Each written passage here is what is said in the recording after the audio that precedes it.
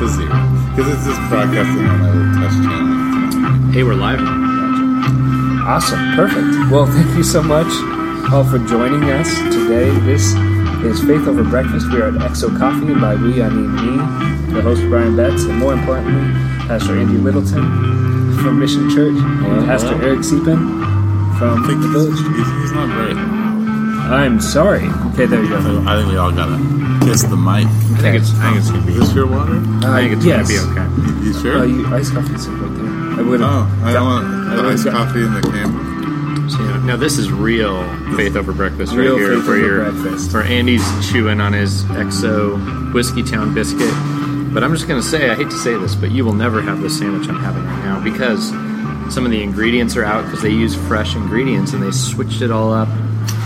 And I've got chorizo on my sandwich, and it's delicious. So, anyway, you're never going to have a sandwich here, but it's delicious. And in general, what they do is delicious, and we're thankful we get to meet up here in the lot.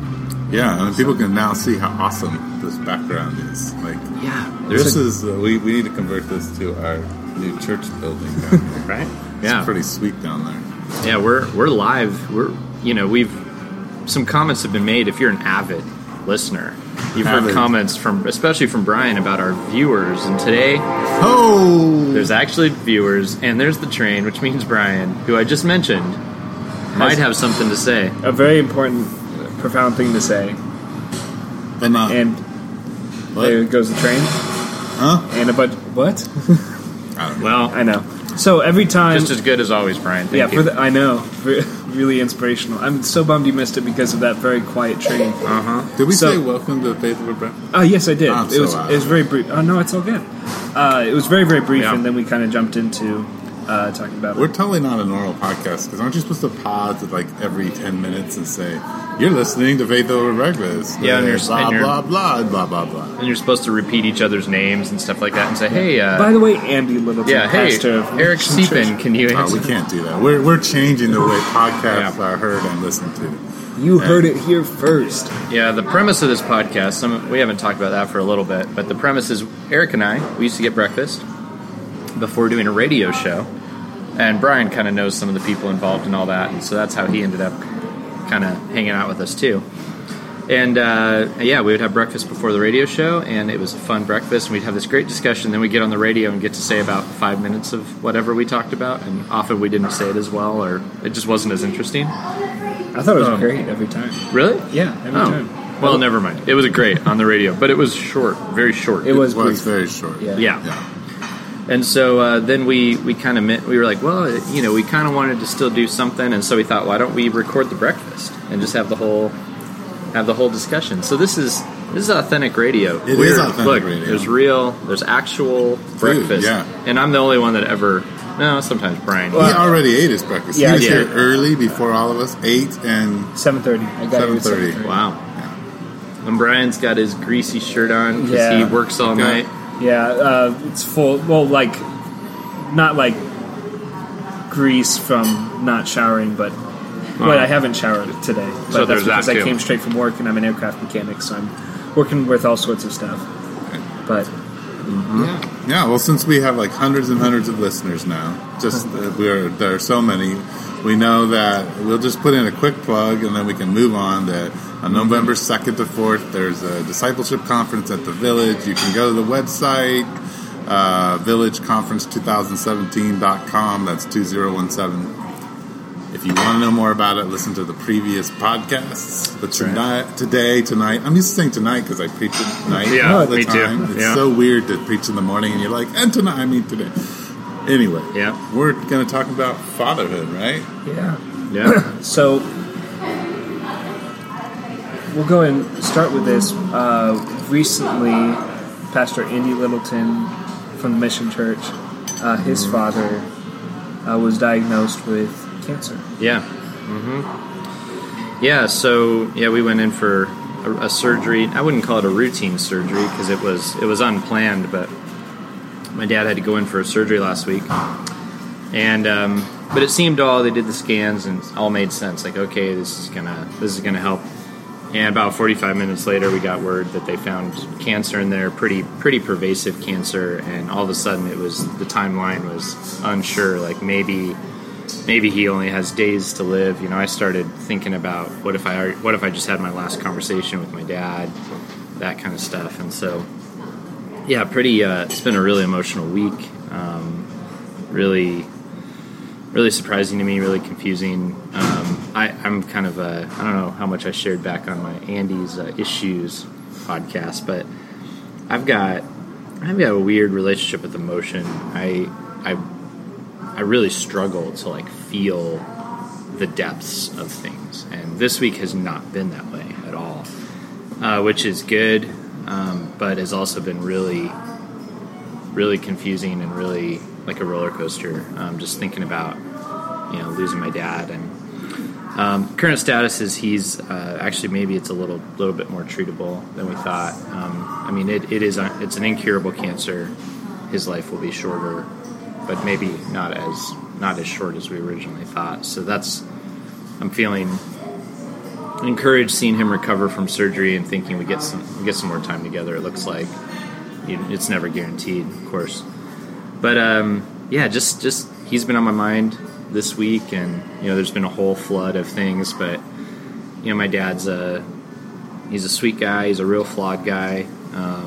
What guy? Flawed. Very flawed. I thought you said flogged guy. And I'm flogged like, what's a guy. Flogged guy? That's a new one. He might have been flogged, actually. He had a rough upbringing. That's a whole other piece of the puzzle. But yeah, he's got he's got his strengths and his weaknesses. And so I thought today, I've just been thinking about how my dad shaped me, and I guess I've been a little more aware of some of that stuff. Even little things that, like, the nurses have come in the hospital room and gone, oh, you two look alike, like to my dad and I, and going, yeah, that's true, huh? And then I know Eric, when I think, I know your father, and that's a big piece of your journey is your dad, right? Sure. As it is with the reason this is worth talking about on a podcast is because how many of us, if not all of us, are shaped by our father, or the fact that we don't know the father that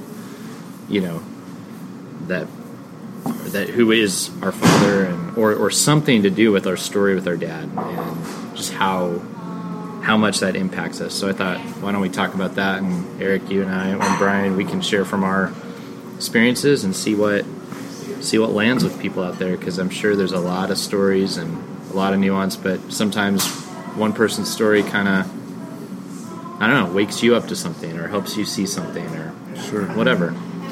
But anyway, that's what's going on with my dad now. How your dad's been going through a lot. Yeah, my dad's in Tennessee. Yeah. My parents just up and bought a house in Tennessee and moved there. They still have their house here. Yeah. But my youngest brother lives out there, and his youngest son, Andrew, has a whole bunch of health issues.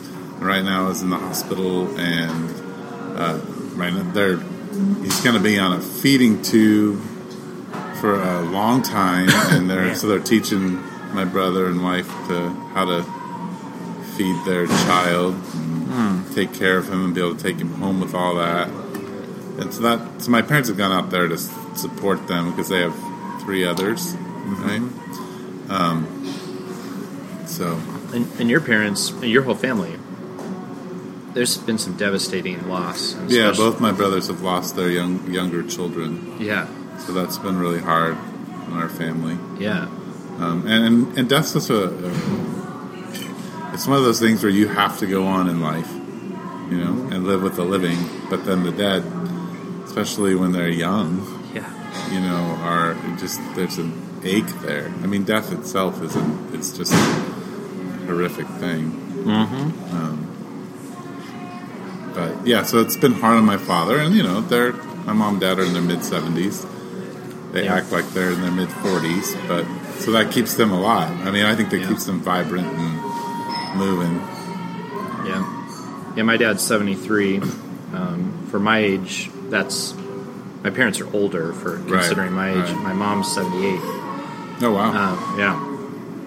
So it's been interesting. It's kind of been on my mind a little bit lately that, hey, these two are, we don't know the timeline with my parents, and I'm aware that can happen to anybody. A buddy of mine that lives on our property, he lost his mom at a younger age and to cancer, and so, but there's like the norm is like, you're going to be usually like, I don't know. I've just noticed a lot of people in their 40s, 50s start losing their parents. I'm in my 30s, and going, oh, it's on the horizon. Right, it's a little different for you because of them being older. Yeah, exactly.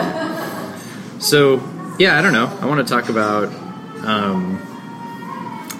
just the ways that, I guess a bit of a journey with our dads. Like how do you see the way they've shaped us, and then the ways we've struggled with them, and just talk about that a little. Brian, why don't you?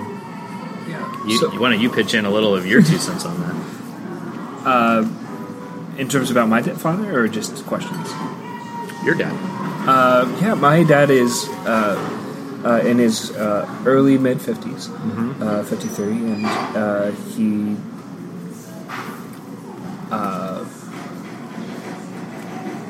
Is probably my favorite person walking. In a lot of ways, I'm very different from him, but I have a lot of his sins. So I love my dad and love who he is, but whenever I make a mistake that he has made or things like that, I really want to I don't push him away, but I'm just like, no, that's not me. So I'm quicker to. There's so many ways that I want to be him and have those characteristics that he has that I don't, and there's a lot of things that similarities where we line up. So I'm like, no, don't, no. I was always the novelty child. I was always very, very different. So. A lot of ways I wanted to be very, very different from my family. And I already was, but I just wanted to be completely different from them. But how'd you try to do that? A lot of it was very, it wasn't, I didn't really have to try that much just because I was the only one that was outgoing. My mom was pretty outgoing, but she's also very studious and very, very. She's a funny person, but she is very professional as well. So our approach to interacting with people are very, very different. And my dad is very, very personable, but he's more introverted. And my younger brother and my older brother, they're both very introverted. It was no problem for me to interact with people. My younger brother, my older brother usually kept me from interacting with them, with their friends, because I would just be rambunctious. And my dad wasn't rambunctious at all, but we shared a lot of the same sins. But I wanted to ask... It's kind of weird to talk about all this on a podcast, isn't it? Yeah, for sure. And I don't want it to be too much about me, especially if, hypothetically, we might talk about me next week. Don't worry about it, man. Yeah. So, I think we're not really planning anything. So okay. We're going to go with it. I'm totally okay with that. So, I wanted to ask, what do your parents do for a living? Well, both my parents are retired and not retired at all. They're marriage and family counselors, trainers of leaders in churches. They run their own organization. They have their own business. My father was a math teacher before. That's what my parents do. And my parents are similar but opposite. They are both retired and very much both retired. They're... but my mom, early on, she had a teaching degree, and she taught stuff like shorthand and typing. Old school stuff. Yeah. So as a high schooler, pecking around on my computer with my fingers, trying to learn how to type, she would always just be struggling not to type my papers for me because she wanted to teach me the right way to do it, and nobody at school was doing that. I don't know. What do you think of that, Brian? The train's coming by. It was He right doesn't, from. he doesn't know what shorthand is. Yeah, he's like I don't know what you're talking about. Shorthand? Yeah. Go ahead and explain, because I think I might know what you're talking about. Yeah, I'd have to show. I actually have a picture of. I tried some different sermon notes on a completely different topic right now.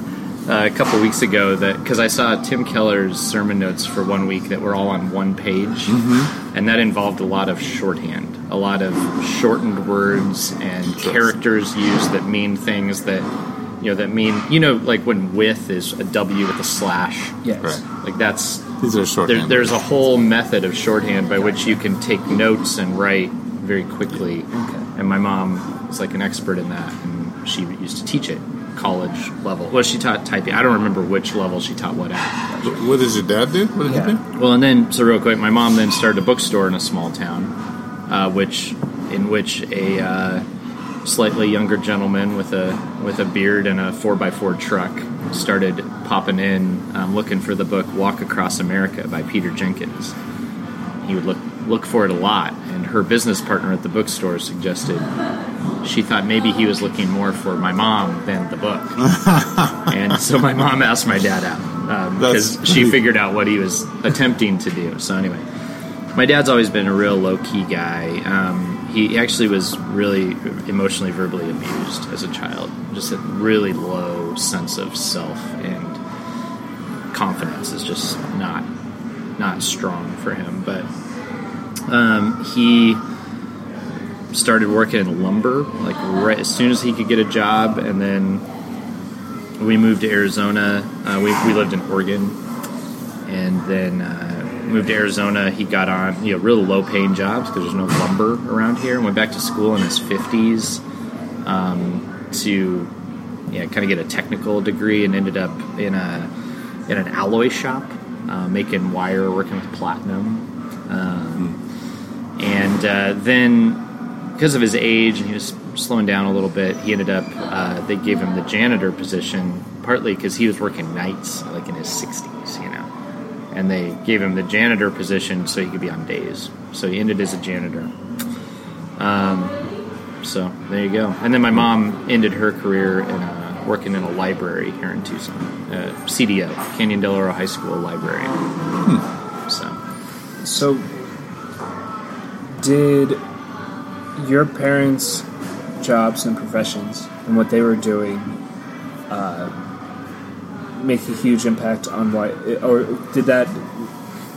is that why you decided to pursue ministry? Well, yeah. I mean, my entire life is kind of circles my parents in a lot of ways. So when I was young, my parents were involved in the Navigators. So the early years of my life, my mom and dad, particularly my dad, but my mom too, they worked with the military and they worked down on campus. But my dad was a math teacher, and so he got an opportunity to be a principal or a vice principal in Miami, Arizona. Arizona, little mining town. It's a little mining town on your way to Roosevelt Lake. Yeah. It's actually called the armpit of Arizona. I love Globe, by the way, which is right by Miami. Yeah, it's one of my favorite little towns. They're neither. You can't really tell the difference between the two. Yeah. They kind of blend. They do. They just merge into each other. So yeah, my dad. But even there, my parents were heavily involved in ministry. My dad started a church in Globe or in Miami. I did not know And that. at that point, the issues that were going on in that church, he said, I got to figure out how to help people. And so he changed careers, and we moved to Indiana, and he went and got his master's in counseling from Dr. Larry Crabb and Dan Allender, and at Grace Theological Seminary. And my mom did that too. From there, we moved to North Carolina, where he took a position at a church that didn't go very well. And so it was like pastoral. It was a pastoral job. Didn't know that. And then we, right before my 9th grade year, moved all the way back to Tucson into the apartments that I was born in. And my parents restarted. My dad had got a math teaching job.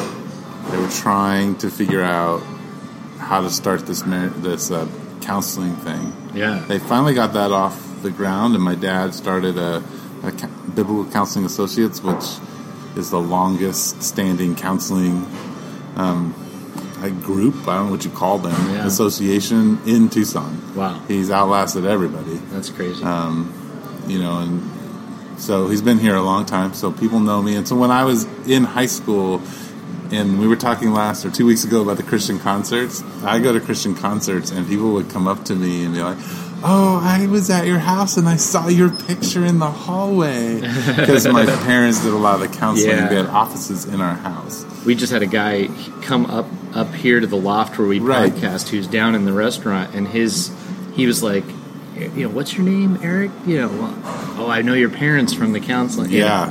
So I get that. Or one time I was sitting at a mechanic's, and he's like, "Oh, Eric Siepen, you're John Siepen's son?" Yeah. And he's like, "Oh, he saved my marriage." Yeah. Like, and as a freshman in college or whatever it is, you're like, "Oh, okay, that's so nice." Uh-huh. So it's kind of exposing in some ways to be known everywhere in town. But my father, like my family, like some of the good things and the bad things, but one of the things my father taught and really expressed was family loyalty. So loyalty is a huge thing that he handed off. And it has its good things, and that I'm very loyal to people. And it's really hard to get rid of me. The other side is that I demand it at a high level from other people, and I'm super hurt if people don't follow through. And I see that with my father, too, when he has poured his life into people, and there's just all this pain when they eventually say, "Well, we don't want what you have to offer," or "You're not acceptable," or "You've hurt me too much to really be in relationship with you." And so there's a lot of pain in that, and I've experienced that too, and it's kind of a legacy. But I think also, and this is where your father and my father are similar, is that they're veterans. Right? My dad spent 4 years or 3 years in Vietnam. And my dad was drafted in the Vietnam War. Did not see combat, but he was a tank operator stationed in Germany, just waiting to go in. But he was drafted. My dad did one of those things where he was drafted, but then opted to volunteer, so he could choose what he wanted to do. Yeah. So I don't know how that all worked. I don't either. Especially during the draft and Vietnam War and all that kind of stuff. But anyway, I've been watching the Ken Burns Vietnam documentary. I'm looking forward to seeing it. I haven't had a chance to sit down. I've seen pieces, and it's online now, and so I want to kind of go back and just watch the whole thing, because with our churches being in the evening, a lot of them would show Sunday evenings and stuff like that. Right. But that's made me think. I've thought a lot about your dad, because actually, your dad has done a lot of counseling in my life. Yeah. And so, in those moments, every once in a while he'll mention something about Vietnam. And I've wondered how did this shape John? And then my dad, he a little different. He wasn't in Vietnam. So it's interesting just to think about the different ways that definitely changed his life. My dad grew up in Bisbee, so little Arizona mining towns. Right, probably the other underarm. Well, Bisbee's actually a little bit nicer than Bisbee's. Cool. I love Bisbee. Maybe it's the face. Arizona. It once was. It was once the place to be in Arizona. Yeah, it's true. And I would retire there. I guess myself, I would do it. But anyway, he had this small town upbringing. His dad worked on the railroads. He ended up in Oregon, but then I'm sure being drafted in the military and then coming back, that was pretty big deal. Like, changed my dad's life, So, but for your dad, he saw combat. He never actually fired bullets at people. He was a signal officer, so he radioed in, missile attacks and artillery things. But he had, the base was hit a lot. And, they had to bunker down. And there were a couple times when they had to load up with all the guns and drive into hostile territory. But he didn't have to experience that. Yeah. Which is good, because it's a whole nother level of PTSD when you have to fire a weapon at someone and they fire back at you. Yeah, absolutely. And watch people die. It's different. It impacts you. Yeah. So both our dads had military experience, but they didn't see combat per se. Yeah, it's interesting.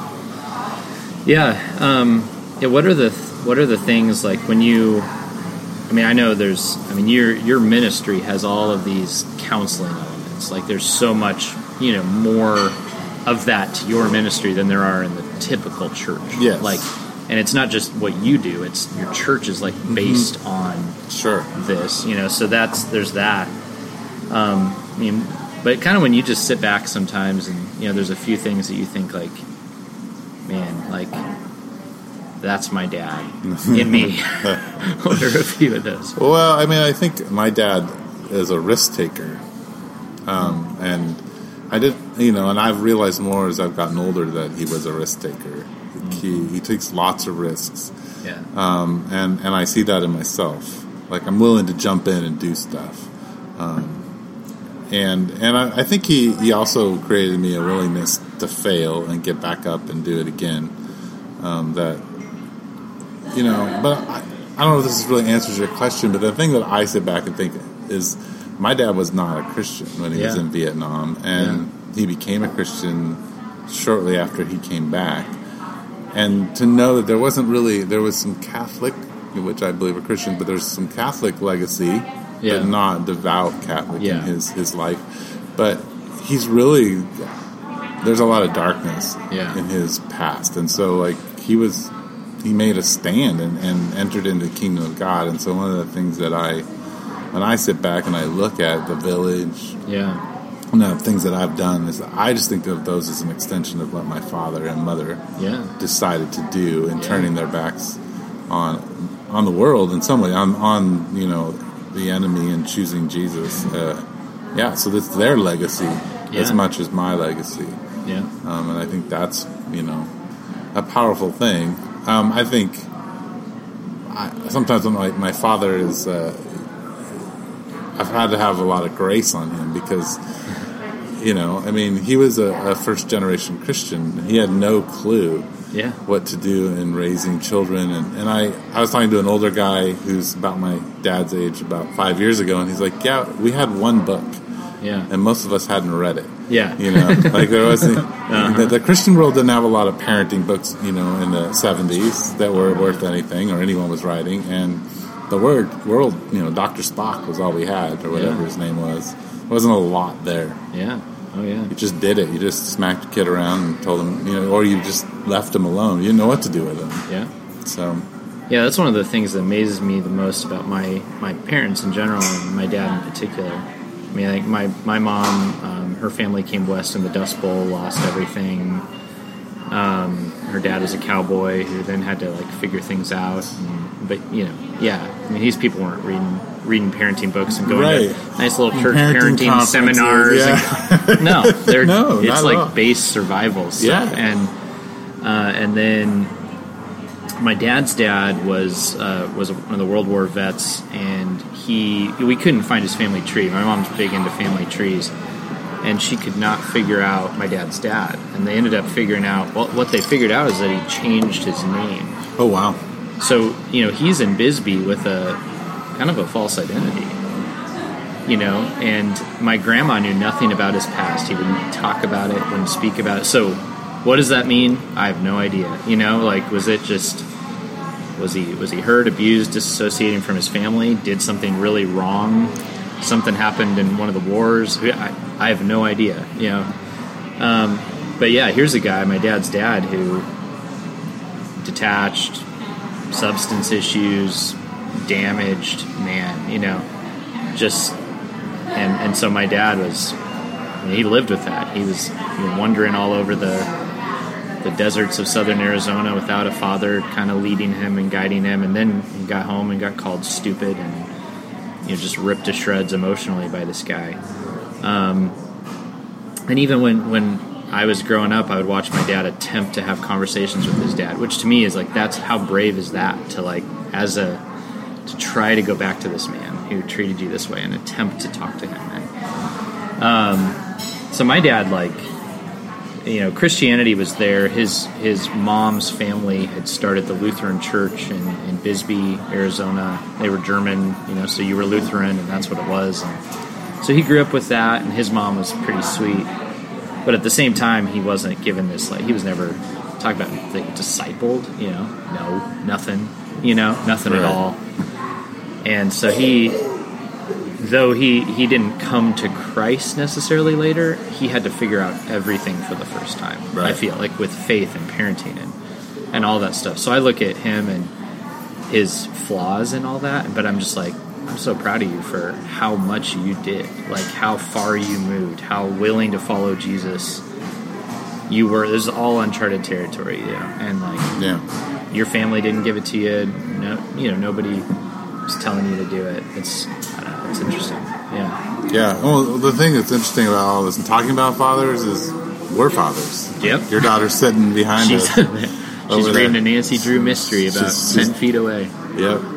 And and I have a daughter and a son. Yeah. I think the interesting thing about it all is you really want to be a good father. Oh, gosh. Right? You really want to be a good father. But the fact is, you're not. No. And you're actually not the father of your children. Right. God is the father of your children, and you're just on loan. Yeah. And I think my father really felt the burden of getting it right, supporting his family, providing for them, tried really hard, didn't know what to do.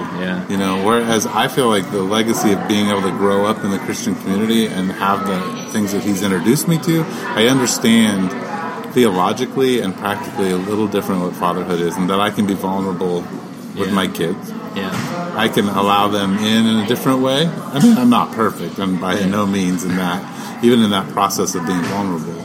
But I do understand that, like, I am a reflection of God, but I don't have to do that perfectly. I can allow them to help shape me in that and communicate that to them. So I think the legacy my father gave me was an introduction to that. Like, he opened the doors that he would never ever be able to go through.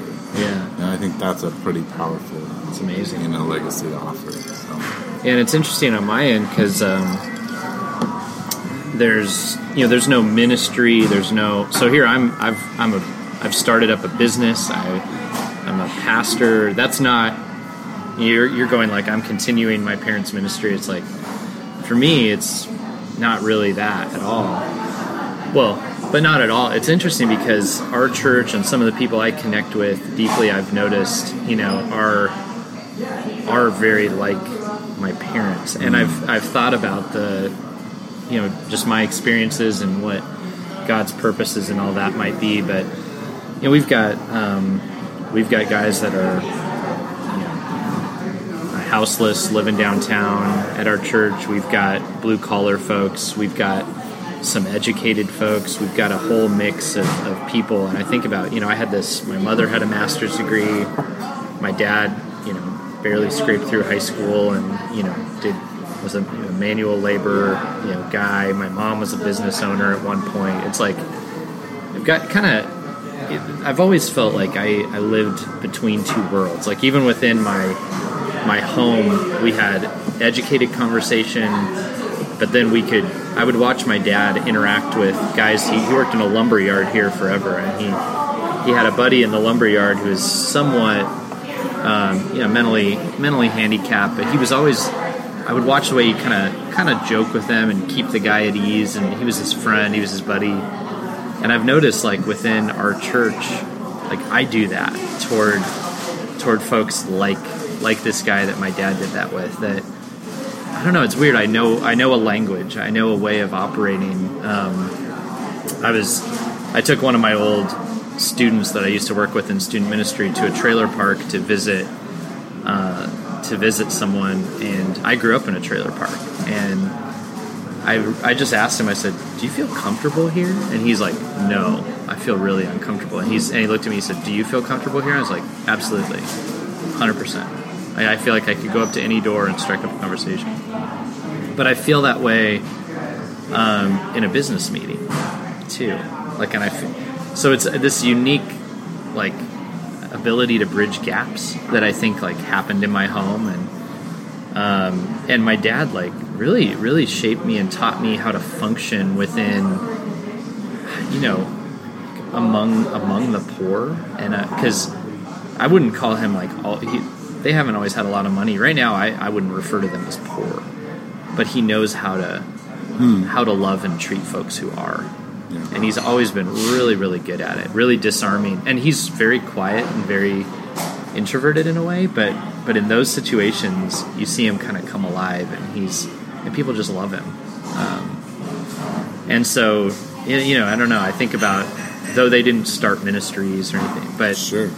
but they ministered in their own unique ways, and Well, it certainly taught you a lot of skills taught me a lot of skills. inside of your family. Oh yeah, it absolutely shapes our church, shapes my life. Yeah. Yeah, it's really interesting. It is. That is really interesting. Man, I think, the thing about being a father, regardless if you're a father or follows Jesus or not, you end up shaping so...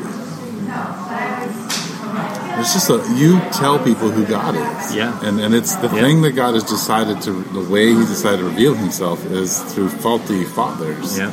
And so, I think in my journey of trying to negotiate that, and I think one of the big things on the negative end, since, I really loved my dad and could talk about all the cool things about him, but, the hard part for me is that my relationship with my dad, there was an element of acceptance was built on doing the right thing. Yeah. And so a lot of times when things aren't going the way they're supposed to go, one of the things that I believe is that God is upset because I haven't done the right thing. That there's blessing is missing because I haven't been obedient. Yeah. And I screwed up. And so the relationship with God becomes a very one of exchange. It just becomes, if I do the right thing, then He gives me good things, and then it's just kind of a candy relationship where, and not an actual one. It's I'm blanking on the word, but You know what you mean. Yeah, and I think that in my community, a lot of I think in this world, because there's been such an absence of fathers, especially in our culture, involved fathers. Yeah. A lot of work has to be done in undoing that, and understanding, the fallibility of our own fathers, and trying to see where they shine through to offer God, and where they just completely they don't represent God. Yeah. And we can't allow them to represent God. We have to say, no, you don't represent God. Yeah. Even though you're not the whole picture. Right. And I think that's a hard thing, because you have these immediate things where dad just absence of dad over presence, whatever it is, it defines God for you. Yeah. Yeah, I see things that, one thing about my dad is his dad was abusive. My dad came around and was very gentle, and I never ever doubted that he loved me, and there are things like that I'm so grateful for. Like, even, there were times when, it's kind of the flip side of what you're saying, because there were times when I did something absolutely wrong. A really funny one to me now is I brought home a super raunchy movie about living in the hood. and I was really obsessed with, as a kid, it had some, racial identity questions or whatever. And I was like big in like the hood and, stuff like that. So I brought home this movie about living in the hood. Do you remember the name of the movie? I do, yeah. You don't want to share that name with us? No, yeah. How to be menace to South Central while drinking your juice in the hood, or that one. Have you seen that movie? No, Wow. Don't be a menace to South Central while drinking your juice in the hood, which is like a spoof on hood movies that just gets super raunchy and super inappropriate. Right. So I bring this movie home from Bookman's, and my dad looks at it, kind of looks at the cover, and he goes, and he goes, "You know what, son? I think we better watch this one together." And I was like, what?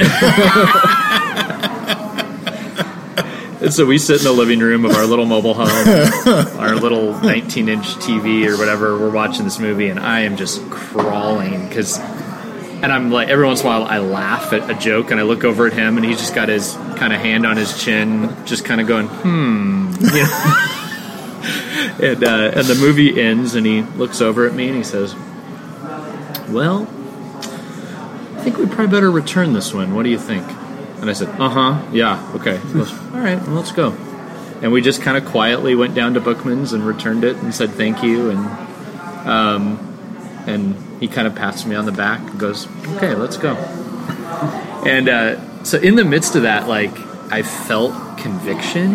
I felt all these things, but I never felt unsafe with Dad. Like, even looking back on it, I go, man, he loved me. I was accepted. He exposed me in a very gentle way, you know. That's awesome. So that's like a sweet story. I'm hoping you've used that in a sermon. I think I've used it once. Yeah, and it'll come back. Yeah, that one will, as Rod says, will preach. That one will preach. Yeah, and I mentioned something even this past Sunday that, you know, my dad, like my parents, you know, their discipline mode at first was belts and spoons. And my dad would be the one who would bring the belt, but there was never a moment, you know. And when I look back, like, I never doubted that he loved me very much, and like I would want to be with him, you know, moments later. Like like he would discipline me with a belt, a leather belt, and ouch, you know, right?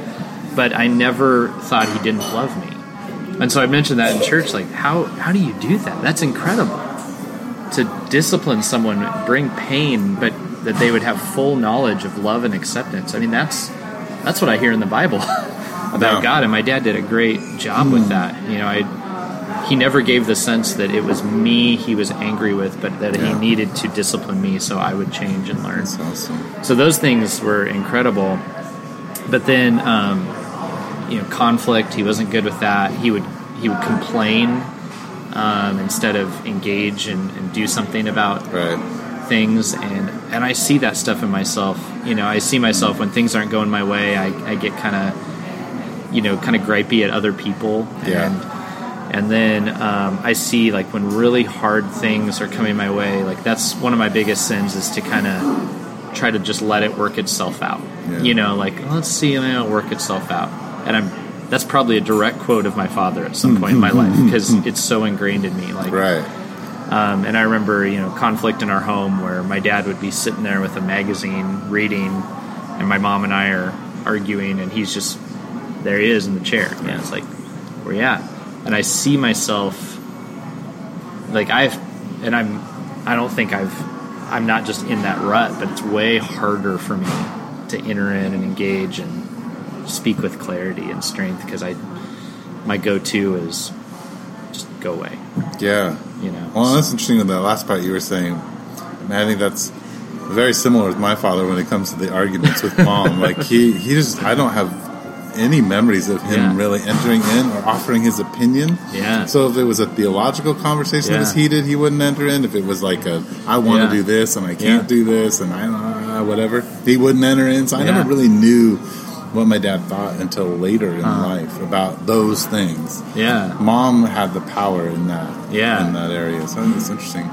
Yeah, my dad, one time that I remember, and my mom and I remember it vividly, that she and I were in an argument, and he stood up, and he, one of the few expletives I've ever heard come out of his mouth in this moment, so I won't share that, but he just, it was like something finally, you know, snapped, and my mom just plopped down in her chair and got quiet. We were both just like, what?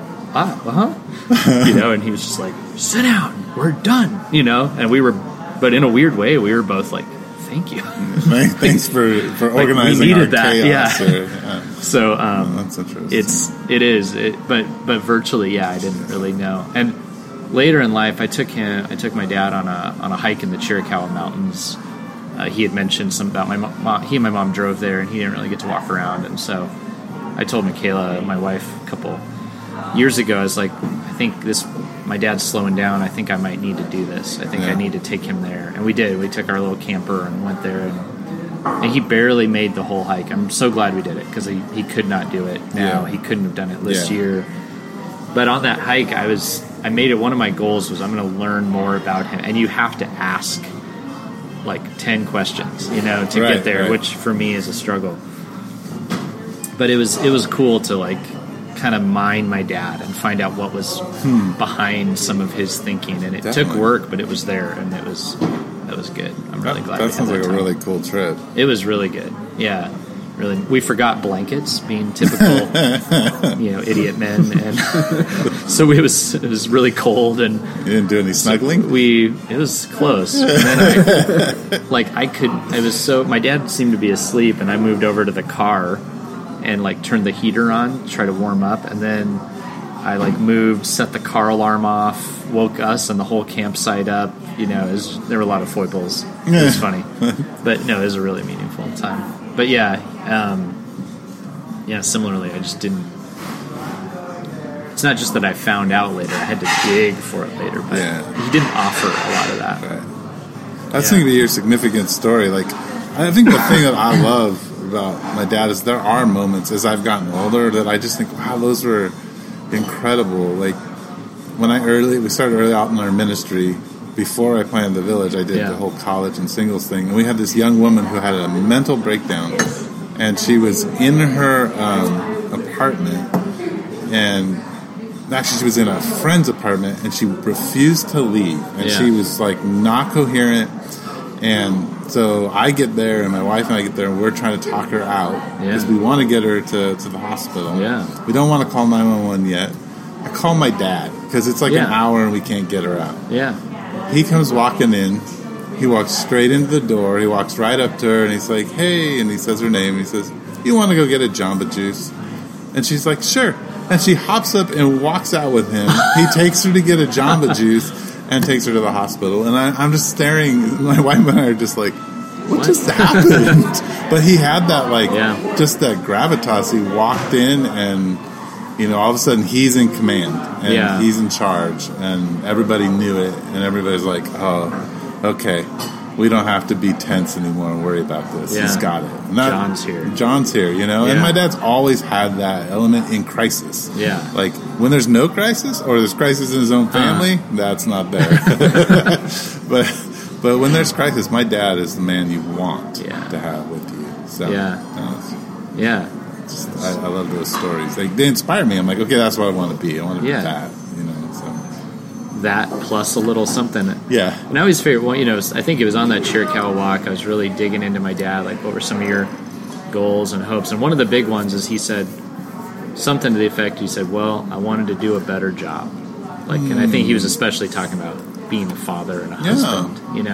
I wanted to do a better job.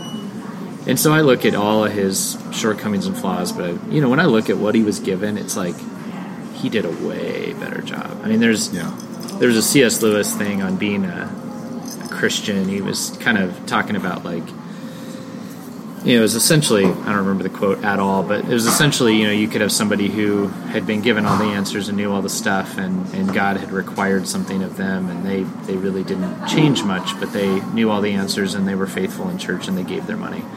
And then there's the drunk who God just asked for one move, just to trust Him and to trust Him over alcohol, and they stumble forward and sometimes do it and sometimes they don't, and they struggle, And Lewis kind of said, so which one followed Jesus, right? Is it the stumbling drunk who's every once in a while back at it, or the one who didn't really do anything but went to church and paid the tithe and all that stuff? And when I think of my dad, I'm like, man, he changed he went so much further. He gave so much. He trusted so much more than his father. He really did. And that to me is a huge sign of the work of God in his life. And so then I think about, my life. And since he said that to me, I've thought okay, I don't need the perfect dad. He made significant moves. And if I can build on that somewhat, do a little more, and then, I'd be thrilled if Abby, someday went, okay, my dad was all right. He did, appreciate some things he did. He had some real flaws. I'd like to, in my family, just do a little more, give a little more to our kids. I mean, that'd be a beautiful thing. So, I'm thinking our time is close to being up, Brian. Yeah, it's awful close. Yeah. What do you think, hearing all this, if you had a couple minutes to wrap us up and... Well, I wanted to kind of ask something that, or just want to, I don't want it to be like a defining thing to where it's like an ultimatum or anything, but I want to ask, what's one really important thing that your father taught you that you hope that your kid grasps? And I know you both kind of went into different things relating to that, but maybe something that hadn't been mentioned yet, or if you want to elaborate on something you previously mentioned. Yeah, I mean, one thing with my dad, maybe I could sum it up with like saying just quiet faithfulness. There are a lot of elements of that. There's little stuff like we didn't have devotion time or family devotions in our home.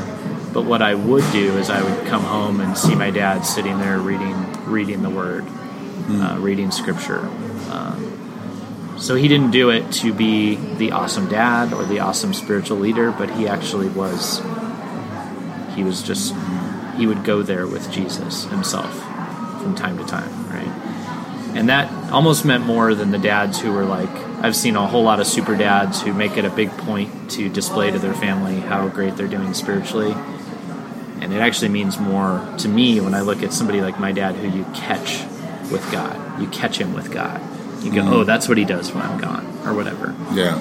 And then there's a little example of him at work where he found a bar of platinum that had probably been snuck out of the building. Bar of platinum. Which is... Wow. Yes.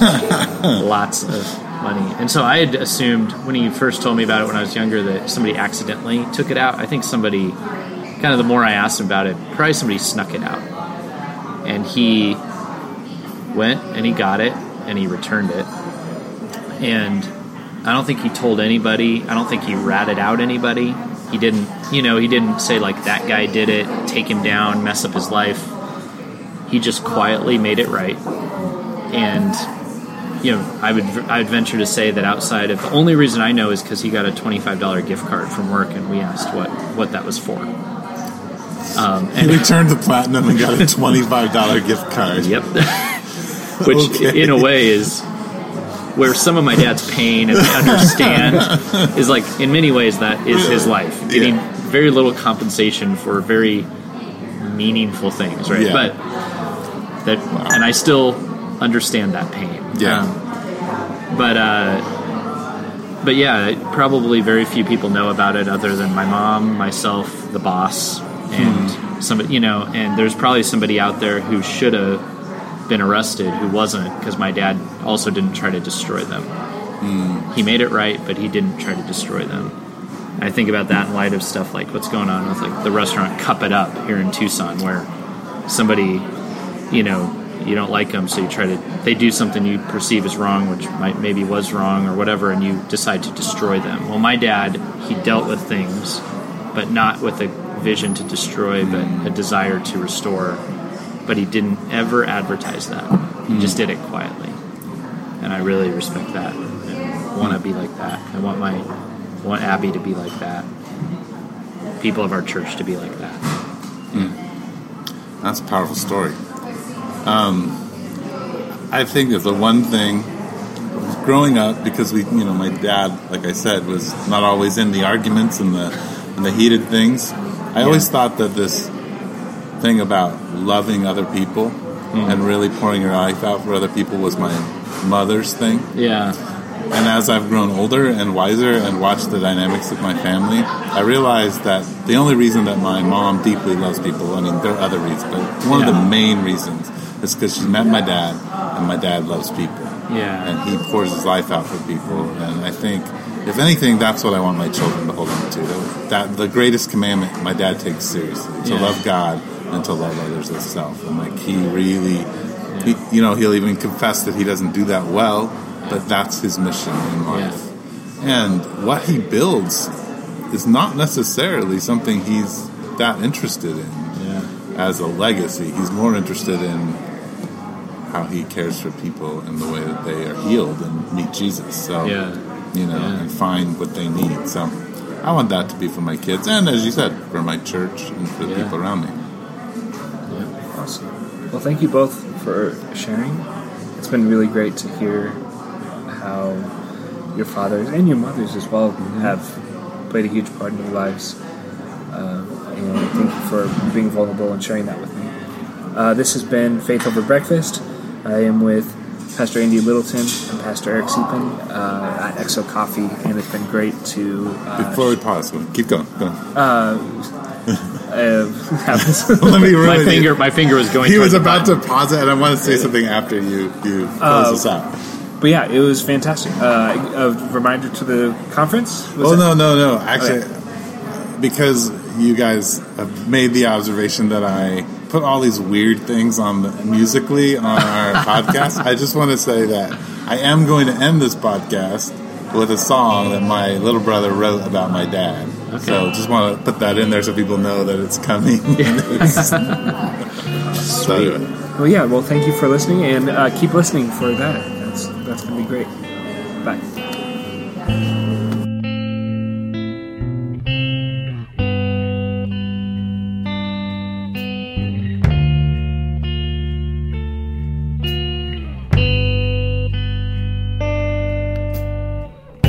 Father, I woke up out of a dream, you had to leave. Had no time to grieve. I quickly began to retrieve all these memories. Didn't want to forget the way you used to smile at me. How when I was a child you would teach me. Did all you knew to reach me. Keep my heart beating with a dream. All these years later I realize I still cling to those talks. Driving around the city in circles, hole in the wall, deadbeat pizza joints, coffee shops, late night post office drops. All those nights of stories of the glories of days past. The many books you gave me to read, how you taught me about God, gave me the first Bible, taught me how to love the underdog, taught me compassion for the downtrodden, still loved me when I was fallen. I have to say I never knew the good thing I had. You never left, stayed by my mother. Could've run the other way, showed me faithfulness. It's in short supply these days, so I have to say truly grateful. Father, I don't know if I ever said that I was thankful. Father, even when you leave, even when you're gone, I won't forget you. I carry you with me. You show me the better way. Tie my eyes to see the far beyond. I'm standing on your shoulders, and I'm not afraid. I'm not afraid. No, I'm not afraid.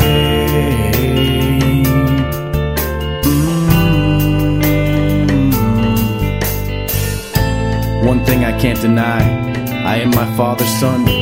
Funny how I used to hide this, it was just my pride.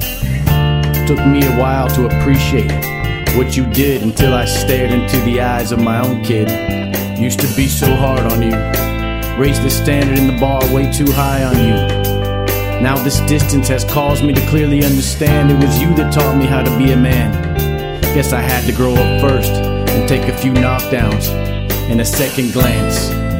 Father, now I've got a second chance to do what you never could do. I'm on the second story of the house you built, so I thank you. I'm saying thank you. Father, even when you leave, even when you're gone, I won't forget.